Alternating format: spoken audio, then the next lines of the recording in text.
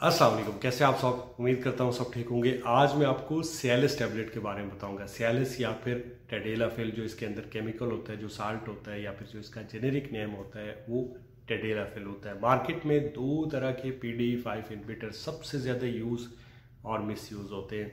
एक को कहते हैं विएग्रा, जिसमें सल्डेनाफिल होते हैं, और ये जो सेकेंड जनरेशन होती है जिसको टेडेलाफिल कहते हैं, ये ब्रांड नेम से आती है, सियालिस के नाम से आती है, जिसमें टेडेलाफिल होता है।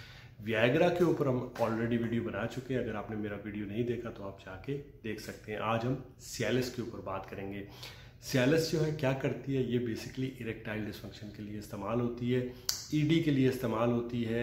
होता क्या है कि जब आपकी किसी भी वजह से इरेक्शन नहीं होती है, चाहे आप डायबिटिक पेशेंट हैं या फिर आप जो है वो हाई ब्लड प्रेशर के पेशेंट हैं, आपकी ब्लड प्रेशर को कम करने वाली दवाइयाँ ले रहे हैं, या फिर जो है आपका कोलेस्ट्रॉल ज़्यादा रहता है, या फिर अगर आप हार्ट के पेशेंट हैं, या किसी भी वजह से आपकी इरेक्शन नहीं होती है, तो दवाइयों के ज़रिए आपकी आर्टिफिशियल इरेक्शन करवाई जाती है। ये दवाइयाँ क्या करती हैं, ये बेसिकली NO जो होता है, नाइट्रिक ऑक्साइड जो होता है, उसको बूस्ट करती हैं, और नाइट्रिक ऑक्साइड आपकी जो ब्लड वेसल्स होती है वो उनको थोड़ा वाइड कर देता है, खोल देता है, वेजोडाइलेटर का काम करता है, जिसकी वजह से आपकी जो पेनिस की तरफ जो ब्लड फ्लो होता है वो बढ़ जाता है और आपकी इरेक्शन होती है। ये दवाइयाँ करती हैं। अब इसकी डोज़ क्या होती है, मार्केट में ये डेली डोज से भी आती है, जैसे 2.5 मिलीग्राम से आती है, 5 मिलीग्राम से आती है, 10 मिलीग्राम से आती है, 20 मिलीग्राम से आती है।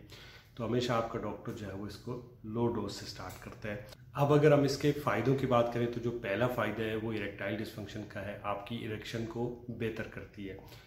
दूसरा जो फ़ायदा ये है कि ये आपकी हेडेक को कम करती है, या ब्लड प्रेशर कम जितना आप विएग्रा के अंदर होते हैं उस तरह से इसमें देखने को नहीं मिलता है। तीसरा जो है इसका फ़ायदा ये है कि जब आप इसको इस्तेमाल करते हैं तो ये आपकी बॉडी में 24 से 36 घंटे तक मौजूद होती है। चौथा इसका फ़ायदा ये है कि ये जो पल्मोनरी हाइपरटेंशन के पेशेंट होते हैं या प्रोस्टेट के पेशेंट होते हैं उनको भी बाकी दवाइयों के साथ दिया जा सकता है।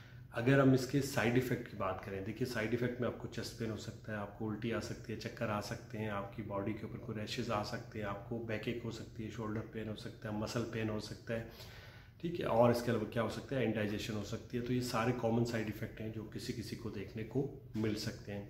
इसको इस्तेमाल कैसे करना है, इसको हमेशा सेक्सुअल एक्टिविटी के 20 से 30 मिनट पहले आपने इसको इस्तेमाल करना है, और हमेशा लो डोज में स्टार्ट करना है। अगर आप हार्ट के पेशेंट हैं, अगर आप जो है वो कोई ब्लड प्रेशर को कम करने वाली दवाइयाँ ले रहे हैं, या फिर आप डायबिटिक हैं, तो अपने डॉक्टर से कंसल्ट करें, उसके बाद आप इसको इस्तेमाल कर सकते हो। और अगर आपको कोई प्रॉब्लम नहीं है तो आप इस तरह की कोई भी दवाई इस्तेमाल मत किया करें, क्योंकि फिर आप डिपेंडेंट हो जाते हैं और आहिस्ता आहिस्ता फिर आपको इसकी आदत हो जाती है, और एट दी एंड जब आप शादी करते हैं तो आपके साथ बहुत सारे मसाइल शुरू हो जाते हैं। दुआओं में याद रखिएगा। अल्लाह हाफ़िज़।